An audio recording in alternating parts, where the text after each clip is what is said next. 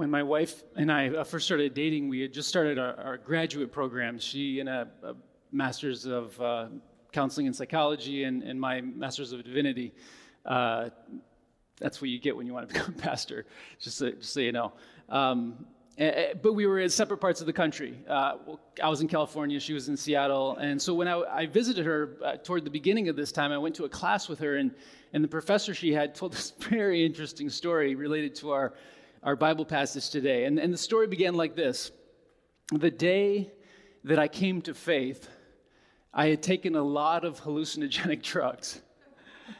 And so, high as a kite, he wandered into a small church where the pastor of that church was preaching on the book of Numbers, chapter 22. So before we continue with that story, let's read together Numbers 22. Just a quick introduction. The story begins with a famous sorcerer or false prophet or spiritual seer named Balaam, who is offered great riches to curse God's people. Now, Balaam, like most of us, is both a sinner and a saint. There are times in this story when he is unwaveringly committed to only doing what God wants him to do and say, which is sort of surprising in some ways. But in this part of the story, the assumption is that Balaam is setting out to, in fact, put a curse on God's people. So this is where our story picks up. Numbers 22, verse 21. So Balaam got up in the morning, saddled his donkey, and went with the Moabite officials. But God was very angry when he went, and the angel of the Lord stood in the road to oppose him. Balaam was riding on his donkey, and his 2 servants were with him. When the donkey saw the angel of the Lord standing in the road with a drawn sword in his hand, it turned off the road into a field. Balaam beat the donkey to get it back onto the road. Then the angel of the Lord stood in a narrow path through the vineyard with walls on both sides. And when the donkey saw the angel of the Lord, it pressed close to the wall, crushing Balaam's foot against it. So Balaam again beat the donkey. Then the angel of the Lord moved on ahead and stood in a narrow place where there was no room to turn, either to the right or to the left. When the donkey saw the angel of the Lord, it laid down under Balaam. And he was angry and beat it with his staff. Then the Lord opened the donkey's mouth, and it said to Balaam, "What have I done to you to make you beat me these 3 times?" Balaam answered, naturally, as you do, "You have made a fool of me. If only I had a sword in my hand, I would kill you right now." The donkey said to Balaam, "Am I not your own donkey, which you have ridden always to this day? Have I been in the habit of doing this to you?" "No," he said. Then the Lord opened Balaam's eyes, and he saw the angel of the Lord standing in the road with his sword drawn. So he bowed low and fell face down. And the angel of the Lord asked him, "Why have you beaten your donkey these 3 times? I have come here to oppose you because your path is a reckless one before me. The donkey saw me and turned away from me these 3 times. If it had not turned away, I would certainly have killed you by now.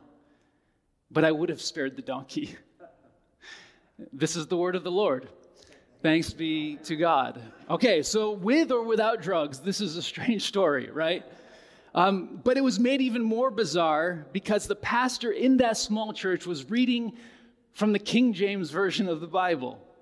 This meant that the story being heard by Maya's professor was not about a talking donkey, but about God speaking through Balaam's ass. Right? Are you following? Apparently, for someone with a history of taking LSD, a talking animal wouldn't have been that strange. But talking body parts totally freaked him out. And so when the pastor mid-sermon started referring to Balaam's donkey, he was so relieved that he almost fell over. He was so relieved that he almost started crying. Now, I don't know exactly what it was in that story that caused this conversion moment. Perhaps it was that deep sense of relief. Or maybe the story of someone traveling down a reckless road resonated with him at that point in his life. Or whatever it was, something became clearer for him on that day, and it changed the direction of his life. Now, Epiphany is this season that we're in after Christmas, when we now have the opportunity to take advantage of the light. We have this opportunity to see more clearly and more honestly, which can change the direction of our lives and our world.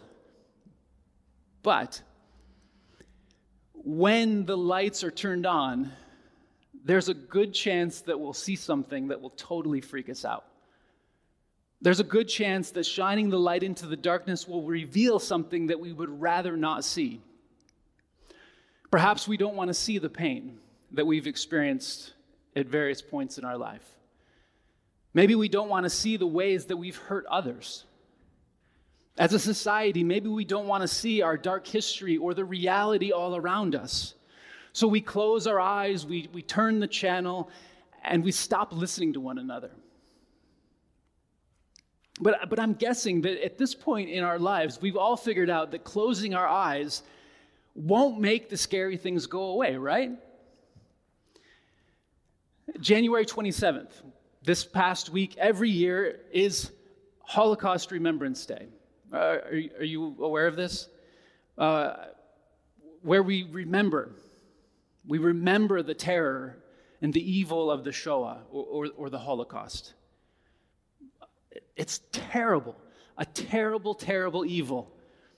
Of course, we don't want to see it. Obviously, we don't want to look at something like that. But if you go to any Holocaust museum or you attend any Holocaust remembrance event, the most important message that you will hear over and over again is remember, remember, remember. Open your eyes. See what happened and don't forget lest it happen again, right? Deuteronomy 4:9 is written in the U.S. Holocaust Museum in Washington, D.C., on the wall, which says, "Only guard yourself and guard your soul carefully, lest you forget the things your eyes saw. Make these things known to your children and to your children's children." If there is to be any healing, if there is to be any good future, we have to see. We have to keep seeing. We have to listen. We have to deal with both the good and the bad in our past and in our present. Balaam is traveling down a reckless road, completely unaware, in a scene that is intended to be somewhat comical.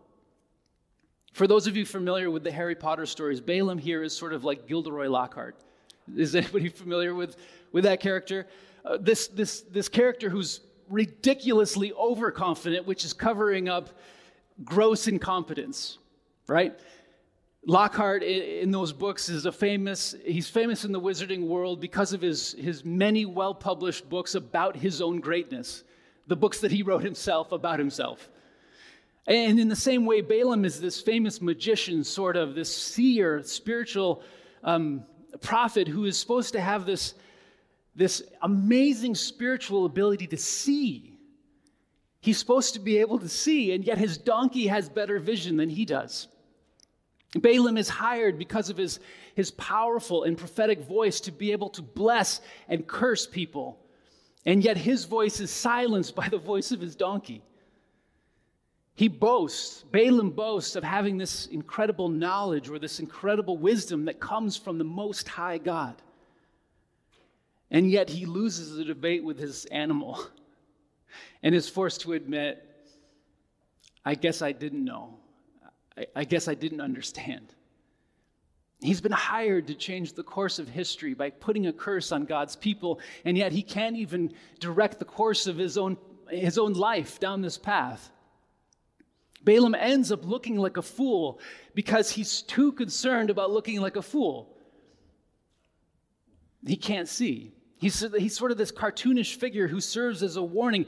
Don't let your pride or your self-image or sense of identity or your brand loyalty get in the way of seeing and listening. I think about this when it comes to many of the conflicts that our own family has had throughout the years that appear to start with our kids misbehaving, but quickly devolve into everybody else misbehaving. This is the arguing in the back of the car type of a situation until eventually I swear and start yelling, "If you don't stop, I'm never buying ice cream again," or "If you don't stop, you're grounded for the rest of your life," like completely ridiculous threats. And then, of course, one of our kids will respond, "Mom, Dad just used a swear word." You know, those types of conflicts. And now, eventually, we arrive home and we go our separate ways and things calm down a little bit. But there have been a number of situations afterwards where my wife and I are trying to untangle all of the complexities of our family conflicts. And there have been several occasions when she's asked me this question: what bothers you most? Is it the actual behavior of our kids? Or is it what you think that behavior says about you? How rude, right? Be careful about marrying a therapist. But it's true. There's truth in that question. I do get anxious that my kids' behavior or their grades or the things they say or the things they're involved in or the things that they're not involved in will reflect poorly on me as a parent, as a person, as a pastor. And when my sense of identity and self-image get involved in these type of situations, it makes it really hard to listen. It makes it really hard to see. It makes it really hard to see our kids or the people in our lives for who they are instead of who we want them to be. Balaam's identity as a great spiritual seer or prophet was called into question by his donkey, which made him feel foolish, which made him angry, which meant that he never bothered to look around to see why they had veered off path. He never bothered to see what might have caused his donkey to do something his donkey had never done before. And in his anger, he never noticed the obvious signs that the path he was on was getting narrower and narrower and narrower. He was on a reckless path and he didn't notice. It's hard to see and to listen when seeing and listening feels like losing something important about ourselves. Let me say that again. It's hard to see and to listen when seeing and listening feels like losing something important, either about ourselves or about something that we love. But looking at our struggles and our failures and our foolishness, honestly, it doesn't cancel out all of the good and beautiful things about each of us. It doesn't cancel out the good and beautiful things about our families or about our nation or about whatever culture we're from or a part of. It doesn't cancel out the good things about our faith for us to look honestly at the ways that our faith has failed or the way that our religion has failed. When we think about Holocaust Remembrance Day, it doesn't cancel out the ways that our faith was involved in rescuing people to talk about the ways that Christianity allowed the Holocaust to happen. We have to be honest and look at both the good and the bad in our past and in our present if we're going to be able to see and listen and remember. Looking at all of it isn't going to cancel out the good things. To the contrary, it has the potential to make us better and to make us stronger. Once Balaam's eyes are opened and he sees, the king still wants him to curse God's people. So Balaam looks at the people that he's supposed to curse, and he listens to God. And when he opens his mouth, he offers a blessing. And the king can't believe it. "No, I want you to curse them. Try again." So Balaam looks, and he listens, and when he opens his mouth, he offers a blessing. No, I want you to curse them. Try again. So for the third time, Balaam looks, and he listens, and he opens his mouth to offer a blessing upon the people that he was supposed to curse. In our divided world, perhaps the most important thing that we need, or the blessing that we need, is the seeing, is the listening.